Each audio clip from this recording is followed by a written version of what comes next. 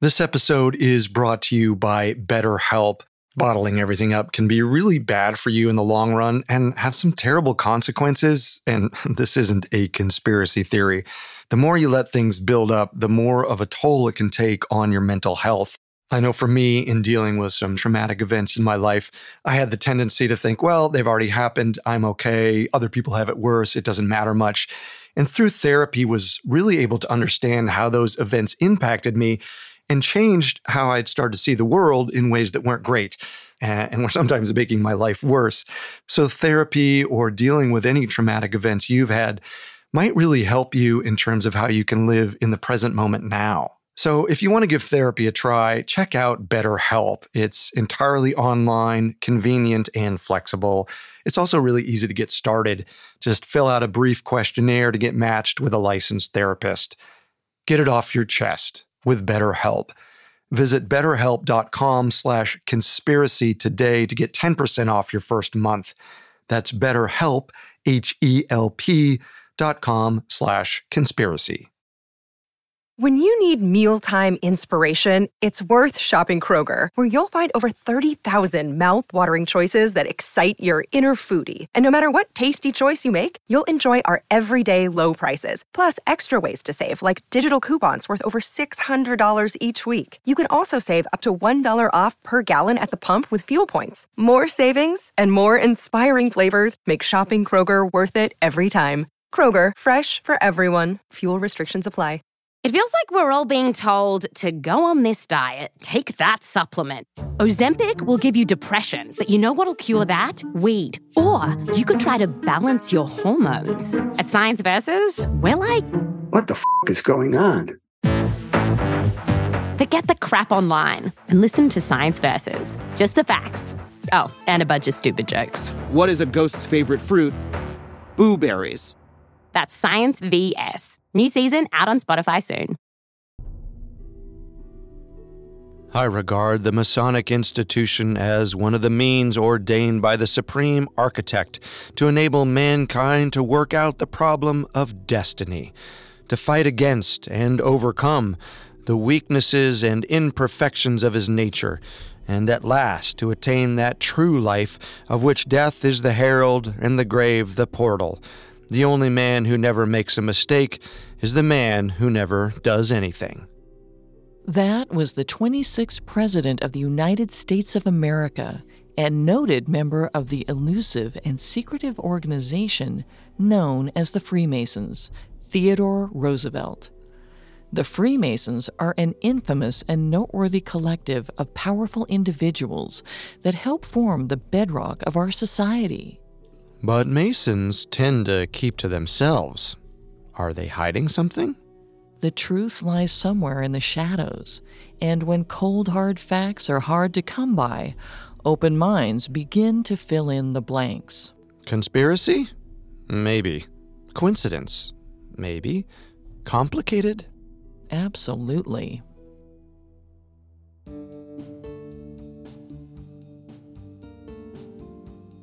Welcome to Conspiracy Theories, the podcast where we dig into the complicated stories behind the world's most controversial events and search for the truth. If you want to listen to previous episodes, you can find them on your favorite podcast directory or on our website, parcast.com. If you like today's show, please leave a 5-star review. It helps us tremendously. I'm Carter Roy. I'm Molly Brandenburg. And neither of us are conspiracy theorists. But we are open-minded, skeptical, and curious. Don't get us wrong. Sometimes the official version is the truth. But sometimes it's not.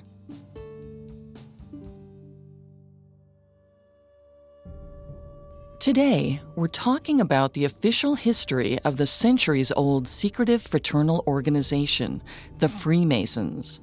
The meanings behind their ancient philosophies and distinct iconography are mostly shrouded in secrecy, but they surround us. Freemasonry symbols adorn public buildings and are even on our currency, all by the design of their incredibly powerful and influential members. 14 presidents, 9 members of the Constitutional Convention, at least 8 signees of the Declaration of Independence, Kings of European empires, the architects of Mount Rushmore, countless world-renowned musicians and authors, championship-winning athletes, a co-founder of Apple Computers, and the second man to ever walk on the moon, all are members of the exclusive and secretive Freemason organization. Though they're mostly known today for acts of charity, Masons have become a powerhouse in the Old World and the New. And it's the same power, symbols, and secrecy that have led to a vast array of conspiracy theories about the Masons through the years. Are they up to something much more sinister than charity? Did they use their charities as a tool for controlling the entire world, akin to the Illuminati or New World Order? Or are they secretly promoting devil worshipping? And last but not least, are the Freemasons so secretive because they are, in fact, lizard people? Ooh, okay. Before we get too far ahead, let's take a closer look at the official inception of the organization. We'll be discussing various terms and Freemason jargon that may seem a bit odd and at times hard to comprehend, but don't worry, that was their intention. The secretive nature of the Freemasons is not something that took long to develop. It was always a key aspect of the group. Historians still have a difficult time pinpointing exact dates, locations, events, and even members integral to the foundation of the Brotherhood. The total cumulative worldwide membership suggests there may have been more than 6 million Freemasons over the last 4 centuries, 2 million of which are American citizens. But publicly disclosing one's Freemasonry membership is not required by Mason laws, so the actual count may be much, much larger. The group doesn't help themselves here when it comes to the facts. They're intentionally muddying the historical records. It certainly feeds the notion that they have something dark to hide, and there's plenty of reasons to speculate they do. The name Freemason comes from someone who works with freestone, a grainless sandstone that's used for ornamental masonry. Masonry is one of the oldest and most well-respected crafts, responsible for designing and building all the most important man-made structures in world history. Some argue the prefix free was used to signal that the Mason was not a slave or indentured worker, that he worked of his own free will and volition. While it may seem harmless at the surface level, only allowing free people certainly came to carry some racial connotations. What the Freemasons believe set them apart from the other older crafts, such as a carpenter, butcher, or tailor, among others, is that Masons have an appreciation for what their forefathers and brother Masons created. They also take the old traditions and ideals of past Masons and learn to expound on them, improving at every given opportunity. Again, this is a claim made by the Freemasons themselves. Why they think that no other craft respects its history doesn't really make sense, but it does show us the mentality of the Freemasons and how they use that to become the almighty, powerful group we know now. The Freemasons were officially established in the late 1300s. An independent group of Masons created what essentially became an oversight committee for all other stonemasons working to rebuild Europe after the bubonic plague. The Freemasons helped establish a better set of rules and regulations for all stonemasons in Europe. While the Catholic Church employed these newly established Masonic guilds early on, their relationship would change as the guilds evolved from proto-labor unions to full-fledged Freemason lodges. These new stipulations helped Masons unionize and put their priorities first when it came to labor and contract disputes.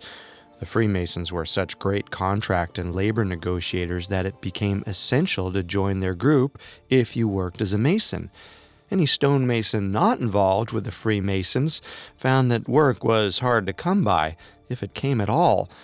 They strong-armed their way into becoming the premier and exclusive labor union for Masons. As the ever-growing and powerful Masonic labor union began expanding its influence to major European cities over the next century, the Freemasons needed a focal point in each city, a place to conduct business on a local level. This brought on the formation of the lodges in the 1500s. A Masonic lodge is the basic unit of the Freemason structural pyramid. If local Masons were to fall into any legal trouble, need to dispute a contract, complete training courses, or just simply need some rest, they can find help and solace at their local lodge. Historically, Masons met in actual lodges, but today, a lodge more refers to the local group itself, which meets in a center or hall. For a time, they met in so-called temples, but discontinued that name when they realized it was contributing to an elitist image. Most lodge gatherings begin with a prayer and a head count of all Masons in attendance, and end in a big feast accompanied with song, dance, and drink. When a meeting is in session, it's common practice to have an armed Mason standing guard outside to thwart any intruders or non-Masons from gaining entrance into the hall. And you wonder why people believe the Freemasons to be overly secretive and suspicious. It's certainly a reputation earned, not just given. One of the most pivotal periods for the Freemasons was during the English Reformation in the mid-1500s. King Henry VIII forced the Church of England to break away from the Catholic Church after Pope Clement VII declined to annul the king's marriage in 1527. As a result, King Henry took control of many of the Catholic Church's buildings in England and sold them off to the highest bidder to help fund his new army. The Freemasons found themselves in a bit of a free fall. The Catholic Church was a huge employer of Freemasons. Its ancient buildings required constant repair and construction, and the Masons were the only group to get the job done. To make things worse, in 1547, Henry moved to outright abolish craft guilds, such as the Freemasons, claiming their influence had grown too great and their existing connections to the Catholic Church were too strong. He even took possession of many Freemason buildings. But in late January 1547, shortly after he enacted the abolishment, King Henry VIII died. Nearly 2 years later, the government repealed Henry's decision, claiming the Freemasons and other guilds were too helpful to not exist. The Church of England and the government became the new leading employers of the Masons. The Freemasons were granted all their lodges back and received many buildings formerly owned by the Catholic Church that Henry VIII had been unable to sell off. The Freemasons used their new clout and leverage to break off their association with Church of England in the 1550s. Neither harbored any ill will towards the other. The Freemasons simply felt it necessary to incorporate themselves as a standalone entity. Though their request to incorporate was not officially granted until 1666, the government allowed the Freemasons to operate freely if they agreed to work on behalf of the government whenever necessary. Enter William Shaw. Shaw's father, John Shaw, was a highly touted Mason, but was implicated in the murder of a servant in 1560 and stripped of all his property, which threw his family into decades of shame. However, William rose above his father's reputation and found work with Queen Mary of Guise as regent.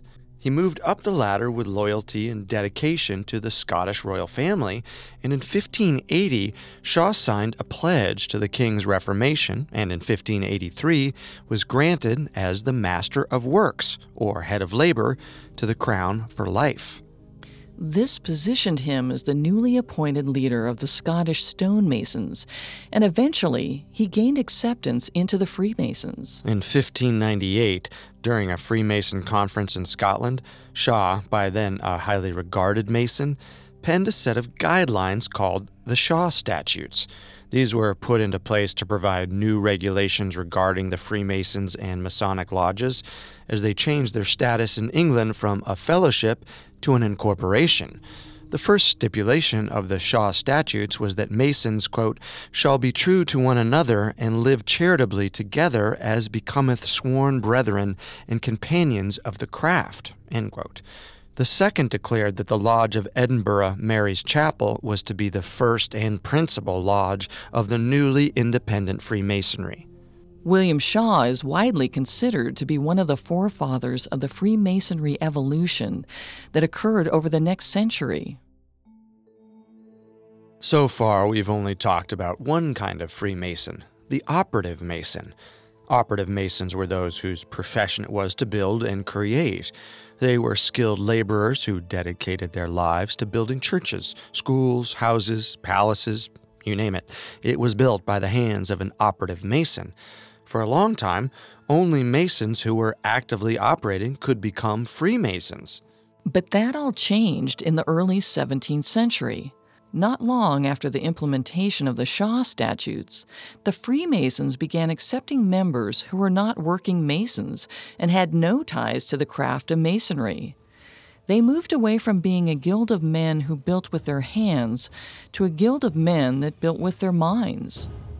They entered into the age of speculative Freemasonry. Our story will continue in a moment after a brief message. And now let's continue our story. In the early 17th century, Freemasonry saw a shift from members who were employed as Masons or operative Masons to members who were speculative Masons. These new members were spiritual builders. Rather than work with their hands, those who followed speculative Freemasonry worked with their minds, souls, and inner strength. These men followed the Shaw Statutes as guidelines to live by. By the end of the 17th century, speculative Freemasonry was the overwhelmingly dominant section of Masonry. Operative Masons still existed and continued to be part of the organization, but they were no longer the leading aspect of it. From here on out, unless noted, we will be speaking specifically about the speculative Freemasons, as this is the type of Freemasonry that grew to become the powerful and mysterious organization we know today. Historians are still not able to pinpoint the exact reasons for the move to speculative Masonry, which allowed men who weren't Masons by trade to join the organization. But we can't say for sure that the Shaw Statutes were regarded as the initial grounds for the new movement, as they temporarily allowed the acceptance of non-Masons into the Freemasonry organization. Some also believe that the now independent Freemasons were unable to secure enough financial stability, as much of the work was given to architects rather than Masons. In order to not fall back under the church's command, the lodges began selling admission tickets to anyone who wanted to learn the mysteries of the Freemasons. Through these ticket sales, the Freemasons were able to afford their cost of operations and quickly discontinued the sale of admittance, but continued allowing non-Masons to join their ranks. Though the Mason profession requirement was eradicated, gaining admittance into the Freemasons was not easier. If anything, it became harder. In the 1600s, there were now several qualifications needed to become part of the exclusive club, but two of the most important prerequisites were, and still are, 1. Belief in a supreme power, be it God or another higher being, and 2, as we mentioned earlier, be a free man. Again, in the context of the 14th and 18th centuries, this was absolutely a way to keep people of color and low-class individuals out of the Masonry. After a potential brother passes these qualifying steps, he becomes a Freemason apprentice. An apprentice receives the working tools of Masonry to study. The first, the 24-inch gauge, was a tool used by operative Masons for measuring. But for speculatives, it's used to divide a single day into 24 equal parts. 8 parts should be given to God and fellow Masons. 8 parts should be used to study, and the remaining 8 are for sleep and rest. The second tool given to apprentices is the common gavel. This was used by operatives to chisel stone into shape for buildings or statues, but for speculatives, it is a metaphorical tool used to break away vices or any behavior that would be detrimental to his mind or body. After some study, the apprentice can progress into the next level, journeyman. As a fellow of the craft, a journeyman is expected to teach intellectual learning and reasoning to apprentices. The tools given to journeymen are the square, the level, and the plumb. The square, so he can have a solid foundation to grow upon. The level teaches that unity and equality should be found in diversity and difference. Well, this seems a bit contradictory given their inclusion record. At this point, the group was exclusive to white men. True. Lastly, there's the plum, which teaches that a moral and upright man is the only pure way of life. It's the duty of a journeyman to establish a deep and meaningful connection with each individual member of his lodge. All units must work individually and together, and once this has been accomplished, the Mason can move on to the third and final level, that of Master Mason. To become a Master Mason, the journeyman must prove to himself that he has mastered the craft and ideologies that Freemasons value, using all the tools previously mentioned, plus one, the trowel. Used by operative Masons to spread mortar or concrete on bricks to stabilize them, the trowel is used by speculative Masons to spread brotherly love and affection worldwide and help unite all of mankind. Even though it was harder to join, Freemasonry was growing, and with that growth came a need for more organization. In 1716, 4 lodges, 2 from Scotland and 2 from England, secretively met in the Covent Garden district of London to discuss ways on how to form a more macroscopic approach to governing the Freemasons. The lodges agreed to convene 4 times per year and settle any important outstanding disagreements or business needs, leading to the creation of the Grand Lodge. The Grand Lodge is the highest governing body in the Masonry. Also known as Grand Orients, they are independently operated entities that rule over the Masonic temples in a given jurisdiction. The premier Grand Lodge of England opened in London in 1717 and became the first Freemason Grand Lodge. Prior to forming the Grand Lodge, the 4 independent lodges also agreed to elect a Grand Master each year. The Grand Master presides over the lodge and oversees the district.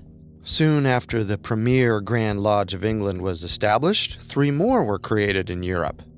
The 3 lodges in England, Ireland, and Scotland are known as the original Grand Lodges and cemented the Freemason movement as something that was here to stay and leave a mark on the world. This included the New World of the Americas. In the 1730s, the premier Grand Lodge granted some colonies the ability to create their own lodges, but as with the colonies themselves, these lodges were under the ruling of the English Grand Lodge by means of exclusive jurisdiction. Exclusive jurisdiction is the recognition of a singular Grand Lodge that oversees a given geographical area. However, British control did not stop the American colonies from leaving their own mark on Freemasonry. Many of the members of the Constitutional Convention and those who signed the Declaration of Independence were also members of the Freemasons, most notably George Washington, John Adams, Samuel Adams, and Benjamin Franklin. And many believe their Masonic learnings weighed heavily on the Founding Fathers as they planned the events that led to the American Revolution and formation of a new and free nation. Benjamin Franklin was perhaps the most important among them. Franklin became a Freemason in 1730 and was a high-ranking member of the Grand Lodge of Pennsylvania within 2 years. Just a year prior, he published an article defending the freedom of the press, a belief he and other Masons held dearly, and as we know, eventually made its way into the Constitution. Franklin then penned a letter to his mother, in which he states, quote, "Freemasons have no principles or practices that are inconsistent with religion and good manners," end quote. In 1776, Franklin was appointed by the Continental Congress to write the Declaration of Independence. After finishing his draft, Franklin traveled to France to align with the French Freemasons, knowing the colonists would need their help if they were ever going to win the revolution. He remained in France during the war until he was assured they would indeed enter the revolution and fight against the British. I may be speculating a bit here, but the Americans might not have won the war had it not been for Benjamin Franklin's involvement with the Freemasons. Those connections allowed Franklin to get the help that turned the tide. Obviously, there are some privileges gained once someone joins the Freemasons, but securing a win in a Revolutionary War certainly takes the top spot there. Franklin, Washington, and company were not the only Americans using the Freemasons as a tool for change during this period. An African-American abolitionist by the name of Prince Hall tried for years to become a Mason, but was unable to simply because of his skin color. Thus began the Prince Hall Freemasonry movement. Born a free man and raised in Massachusetts in the 1730s, Hall encouraged free and enslaved men to pick up arms and help fight against the British in the American Revolution. He believed that if they were to live in this new world, they needed to make their mark. Hall and his comrades helped defeat the King's army, but were never given the proper treatment or respect they deserved. Nevertheless, Hall continued to push for racial equality. 15 free black men, with Prince Hall at the lead, petitioned to join the St. John's Masonic Lodge in Boston in late 1775, but were quickly turned down. Only a few months later, the same men propositioned admittance into the Grand Lodge of Ireland, which had a branch located in Boston for their soldiers stationed in the New World. On March 6, 1775, Hall and the men were voted into the Masonry and given their own lodge, the African Lodge No. 1. After the Revolution ended, the British and Irish Masons fled the country, leaving the African Lodge in a state of flux as they had not yet been recognized by the American lodges. Eventually, after Hall's persuasion, the lodge was granted the right to meet as a proper lodge by the American Masons. While the other American lodges did eventually recognize Hall and his lodge, they were never claimed by a Grand Lodge, which would have given them the opportunity to create other African lodges and spread the word of Masonry. On September 29, 1784, the African Lodge No. 1 was granted charterhood via the Premier Grand Lodge of England and renamed the African Lodge No. 459. Over the next decades, Hall was able to open subsidiaries of the Premier Grand Lodge in various locations, most notably in Philadelphia and Providence, Rhode Island, before his death on December 4, 1807. Prince Hall's accomplishments are very substantial and should be honored as such, but of course, as a cause of the times, he was not generally accepted by many of his fellow Masons. Racial tension and segregation continued to divide the Freemasons, as it had much of the civilized world. During the 1960s, Prince Hall Masonry saw an uptick in membership as the civil rights movement built momentum. Unfortunately, racial tension still exists in many lodges across the world, but that never stopped Hall or those who took up his passion. Predominantly black Prince Hall Freemasonry lodges are now located worldwide, with a total cumulative membership nearing the tens of thousands. Here's one member talking about it. It means quite a bit. It's been a long time that I've been a Mason, and it's part of the African American heritage. And Prince Hall is the original African American lodge in the United States. It's the oldest existing Masonic lodge of people of color. The next person to change Freemasonry was Albert Mackey. Mackey was born and raised in Charleston, South Carolina. His father was an accomplished physician and teacher who published an instructional arithmetic book to help other educators properly teach their students mathematics. Mackey quickly followed in his father's footsteps and began teaching before he graduated from medical school in 1832. But by 1844, Mackey despised being a doctor and decided to focus on foreign languages, the Middle Ages, and, of course, Freemasonry. After collecting numerous ancient Masonic texts from a local lodge, Mackey began reading up on the Masonic symbols and rituals. He studied nonstop until he seemingly memorized each individual book, cover to cover. One major aspect of these books stood out to Mackey: the rules of Freemasonry were so scattered and lacked any form of regularity that each new book contradicted the last. So he decided to act. Dr. Albert Mackey wrote about the landmarks of Freemasonry in 1858 in his publication, American Quarterly Review of Freemasonry.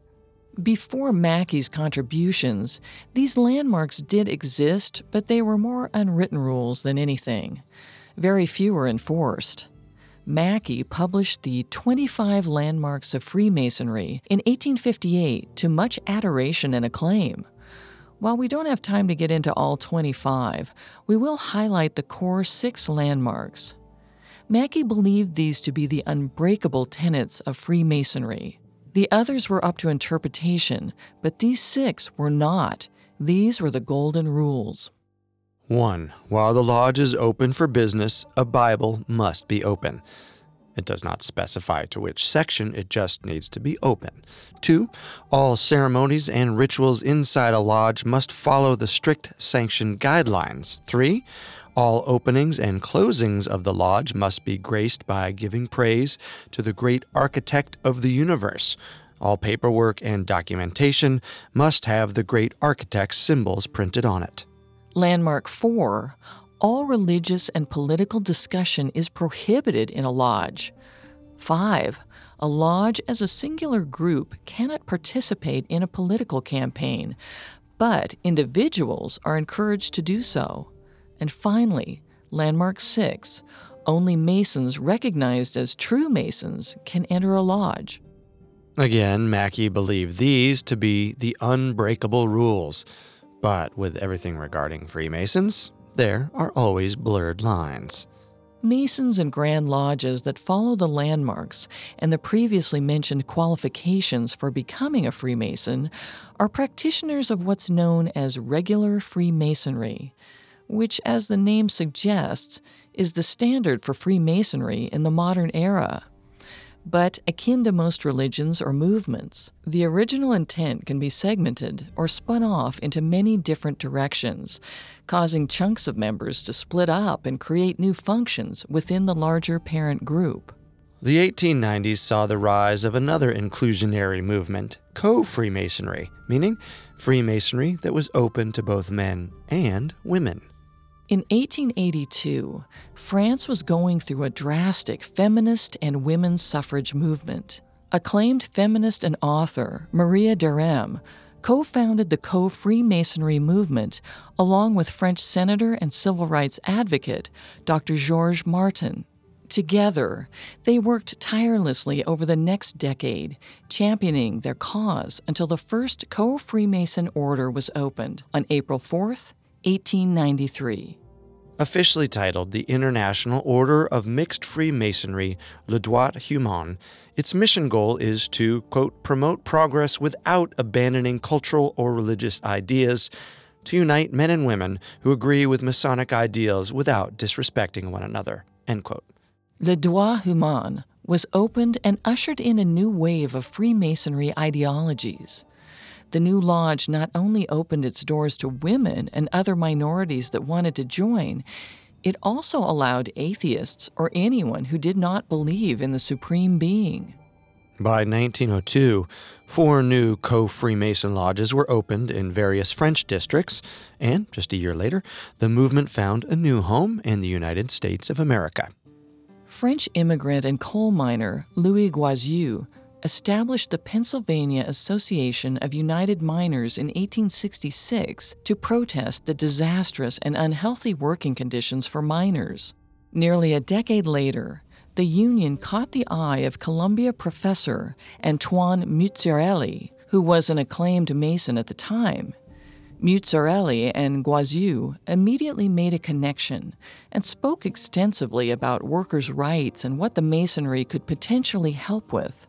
Muzzarelli then contacted Le Droit Humain co-founder Georges Martin and suggested they branch out stateside. In 1903, Muzzarelli founded a lodge in Charleroi, Pennsylvania, under the Grand Orient de France. Guazou was upset that it was not associated Le Droit Humain, so his wife could join as well. The early members of the lodge voted to switch allegiances, and on October 19, 1903, Les Droits Humains had their first American lodge, and the co-Freemasonry movement gained steam from there. After a quick expansion of several more lodges, Guazou and Muzzarelli began fighting over the financial stability of their charter. The two grew apart as quickly as they came together. Muzzarelli's life fell into turmoil, and he sadly committed suicide on October 15, 1908. Guazou continued to oversee the American Co-Freemasons' growth and was elected as its president at a national convention in 1908. However, the Dust Bowl and the Great Depression in the 1920s bankrupted many Masons and forced some to abandon the fellowship altogether. Co-Freemasons' membership in the States continued to dwindle until a recovery after World War II. Today, co-Freemasonry still exists and is prevalent in America and across the globe, though its membership numbers are far surpassed by traditional Freemasonry.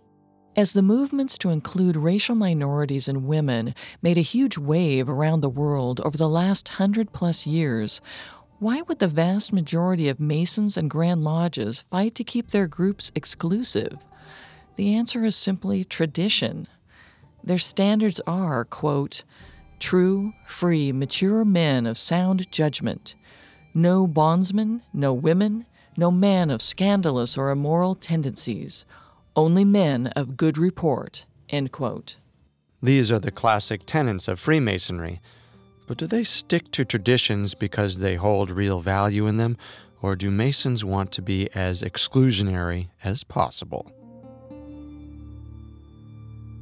We'll return to our story in just a moment. And now, back to conspiracy theories. While their history of exclusivity is part of the basis for Freemason conspiracy theories, their traditions of symbolism and logos, which last to this day, have also given rise to questions from outsiders. The Freemason logo is the very distinct and recognizable square and compass. Even if you didn't understand the meaning, you have more than likely seen this symbol. It features an L-shaped ruler-like device known as the square, fixed as a V, paired with a set of compasses fixed as an A pointing down towards the ruler. The square and compass are thought to symbolize the foundation of Freemasonry. The square represents the actions and duty a Mason needs to accomplish and fulfill, and the compass represents the boundaries given to them by God. Together, with these two tools, a Freemason can achieve any goal. As with all things the Freemasons do, there is a lot of hidden meaning in their symbols. Like almost everything else in Masonry, there is no general accepted interpretation of the symbols, which is why you may sometimes see the square and compass accompanied with an uppercase G in the middle of the two tools. This is mostly common in English-speaking Grand Lodges, and of course, the G has plenty of different meanings, the most common being that it symbolizes God. For non-denominational Masons, the G may stand for the great architect of the universe. Some believe the G to symbolize geometry, the basis of operative Masonry, for without geometry, the craft of Masonry could not exist. The prevalence and distinction of this logo is the root of many conspiracy theories regarding the Freemasons. It can be found in a number of different locations and places, most of them out in the open for anyone to see. It's even located on American dollar bills. Earlier, we spoke about the rituals Freemasons must participate in and the standards Masons are held up to. These rituals and standards all differ from lodge to lodge and Grand Lodge to Grand Lodge, but there are some similarities. Among the more common ones are secret handshakes or passwords to enter the lodges. Now, this is pretty well known among non-Masons, but what's most fascinating is there are several different secret phrases or handshakes or ciphers to gain access or entry to different things. For instance, an apprentice in his early stages may only have the handshake to enter one part of the lodge, or multiple Masons may be given only a syllable of a word and must consult with others to piece together their puzzle to obtain the secretive word. Again, these may seem a bit standardized, but this has been in their traditions for centuries. They certainly didn't invent passwords or secret handshakes, but when you think about who the Freemasons count as their members, the secrets and phrases become much more mysterious and powerful. The Freemasons believe themselves not to be a secretive society, but rather a society with secrets. All records of Freemason memberships are stored at local lodges, some with names stretching all the way back to the very beginning of the organization. But many files have been lost or destroyed due to fires and floods over the centuries. The registries are not mandatory, so not every Freemason was required to have their name written in the history books. Some may have had a legitimate excuse for not doing so, but with a group this powerful, it's easy to assume it was for nefarious reasons. I'd like to mention a few more interesting and notable Freemasons. The men we discussed so far were more politically leaning, but there were plenty of people from different walks of life that counted themselves as Freemasons. Men like John Elway, Richard Pryor, Mozart, Voltaire, FDR, Winston Churchill, the Ringling Brothers, Shaquille O'Neal, Henry Ford, Walt Disney, and Steve Wozniak, just to name a few. So, as you can see, it certainly pays to be a Freemason. It's why all these powerful men join and form a bond that lasts longer than life. But does becoming a Freemason automatically secure your future with power and wealth? Or were they all Masons because of their fame and riches? And even though the doctrine of the Freemasons calls for the most upstanding of men, some suspect characters entered the ranks. With 6 million members, it's hard to totally weed out all the bad actors. Or maybe they allowed them to join, knowing full well what these men were capable of. Men like Andrew Jackson, Silvio Berlusconi, Aleister Crowley, and J. Edgar Hoover may have been given the opportunity to join only because of their sinister outlooks on life. They were men dead set on accumulating power, and perhaps the Freemasons could not let that opportunity pass them up.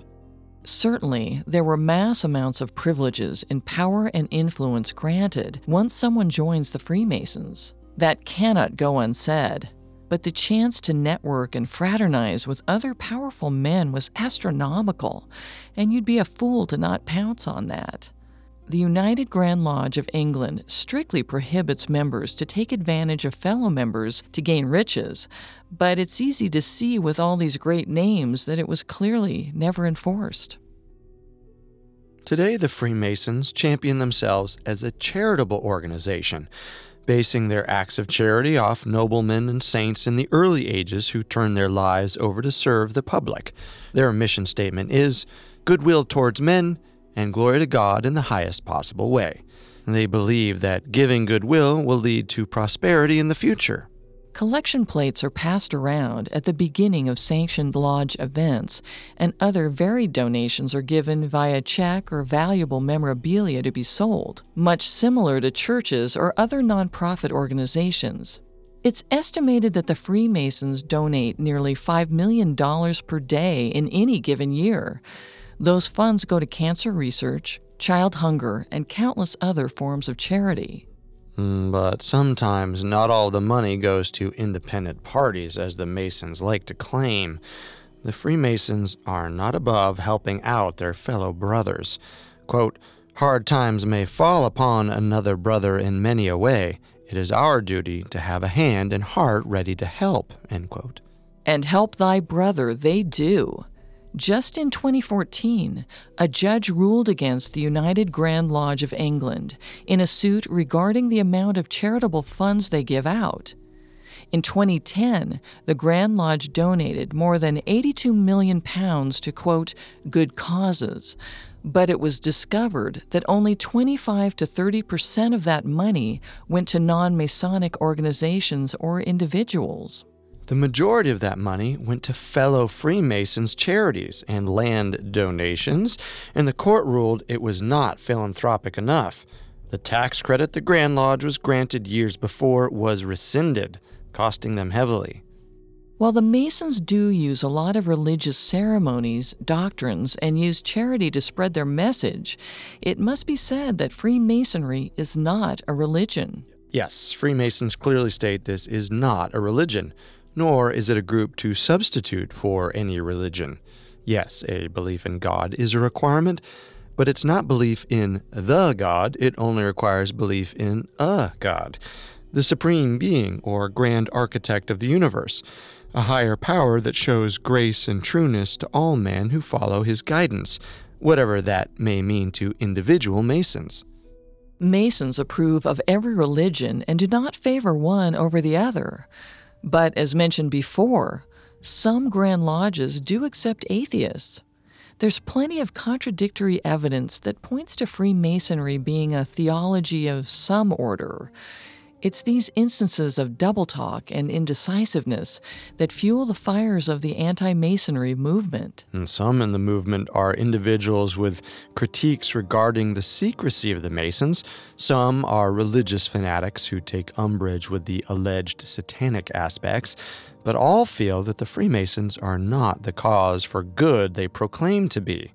The earliest known anti-Mason declaration was from a Presbyterian minister in 1698. In it, the minister writes, quote, "They are the Antichrist, which was to come, leading men from fear of God. For how should men meet in secret places and with secret signs, taking care that none observe them to do the work of God? Are not these the ways of evildoers? Knowing how that God observeth privily them that sit in darkness, they shall be smitten, and the secrets of their hearts laid bare. Mingle not among this corrupt people, lest you be found so at the world's conflagration." End quote. In 1820, a New York-based stoneworker, William Morgan, was very outspoken against the organization. Morgan professed that he learned of all the secrets of the Freemasons and was willing to expose their lies in his upcoming book. But in 1826, Morgan disappeared, and his body was never found. It's widely speculated that New York City Masons kidnapped and murdered Morgan to silence his outcries. Once word of his disappearance became public knowledge, a widespread panic began to take foot against the Freemasons. In 1828, noted newspaper publisher Thurlow Weed established the Anti-Mason Political Party, the first third party in American political history, and campaigned against known Freemason Andrew Jackson. In 1832, the anti-Masonic candidate William Wirt won 7.8% of the vote and won Vermont. By 1835, the anti-Mason party was on the downslope as quickly as it arose, with most of the members joining the Whig Party. Adolf Hitler was also not a huge fan of the Freemasons. He viewed them as the opposition during the National Socialist rise to power in 1930s Germany. The Nazis used their infamous propaganda to diminish the Masons, just as it did to the Jews, the Roma, and every other societal group it attempted to destroy. Freemasons were held in contempt as political prisoners, with upside-down red triangles fashioned to their prison camp garb. It's estimated that 80,000 to 200,000 Freemasons were killed in concentration camps. Another common critique of Masonry is that their loyalties defaulted to other Masons and the Freemason organization as a whole, rather than with their home countries. Part of the Freemasonry tenets include a section about testifying against other Masons, and many believe the Freemasons took advantage of this and would frequently cover up crimes, however heinous the alleged incident. Which is what led to the Unlawful Societies Act of 1799, a bill passed in the United Kingdom that helped the government specifically target and suppress, quote, societies established for seditious and treasonable purposes, end quote, meaning any society or organization that required an oath unauthorized by the law can and will be subjected to punishment. All societies except, of course, the Freemasons. Yes, once this bill was passed, many high-ranking Masons argued that the Freemasons was a historic and ancient group and therefore should be allowed to continue as such. After many meetings with the UK leaders, it was agreed upon that the Masons would be allowed to continue as long as they'd send membership records and meeting times to the government when warranted. But there's no evidence to show the Freemasons did, in fact, give up those records when asked.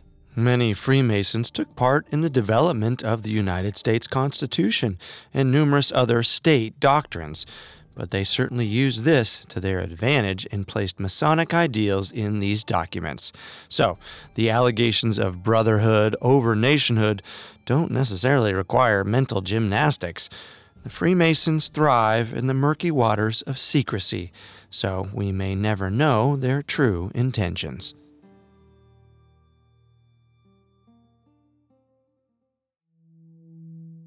That concludes the official story of the secretive and ancient fraternal organization of the Freemasons. Next week, we'll take a deep dive into the more conspiratorial elements of this infamous group. We aren't endorsing these theories, just presenting them. Conspiracy theory number 1. With all of the ancient rituals, landmarks, and symbols, are the Freemasons not just a fraternal social club, but instead devil worshippers? Conspiracy theory number 2. Are Freemasons aliens or lizard people? Are they mysterious beings sent by some dark, nefarious, all-seeing master to reign over us? Conspiracy theory number 3. And finally, do the Freemasons really control everything? With all of these extremely powerful individuals in their ranks, it's hard to think otherwise. Do they use their charitable giving to blind us to the actual truth and sinister nature of the organization? It's one of the biggest and most widespread conspiracies of our time, and something we all yearn to know the answer to.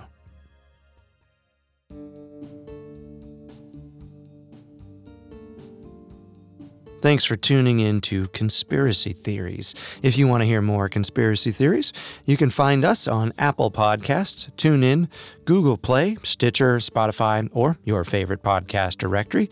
If you like what you hear, leave a 5-star review. It seems simple, but it really helps our show. And don't forget to subscribe. Tell us your favorite conspiracy theories on Facebook and Instagram at Parcast, and on Twitter at Parcast Network. Join us next week as we continue our second look at the Freemasons. Until then, remember, the truth isn't always the best story. And the official story isn't always the truth.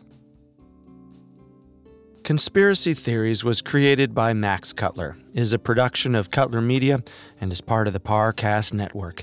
It is produced by Max and Ron Cutler, sound designed by Michael Langsner, with production assistance by Ron Shapiro and Paul Mahler. Additional production assistance by Maggie Admire and Carly Madden. Conspiracy Theories is written by Dylan Slocum and Richard Ward, and stars Molly Brandenburg and Carter Roy.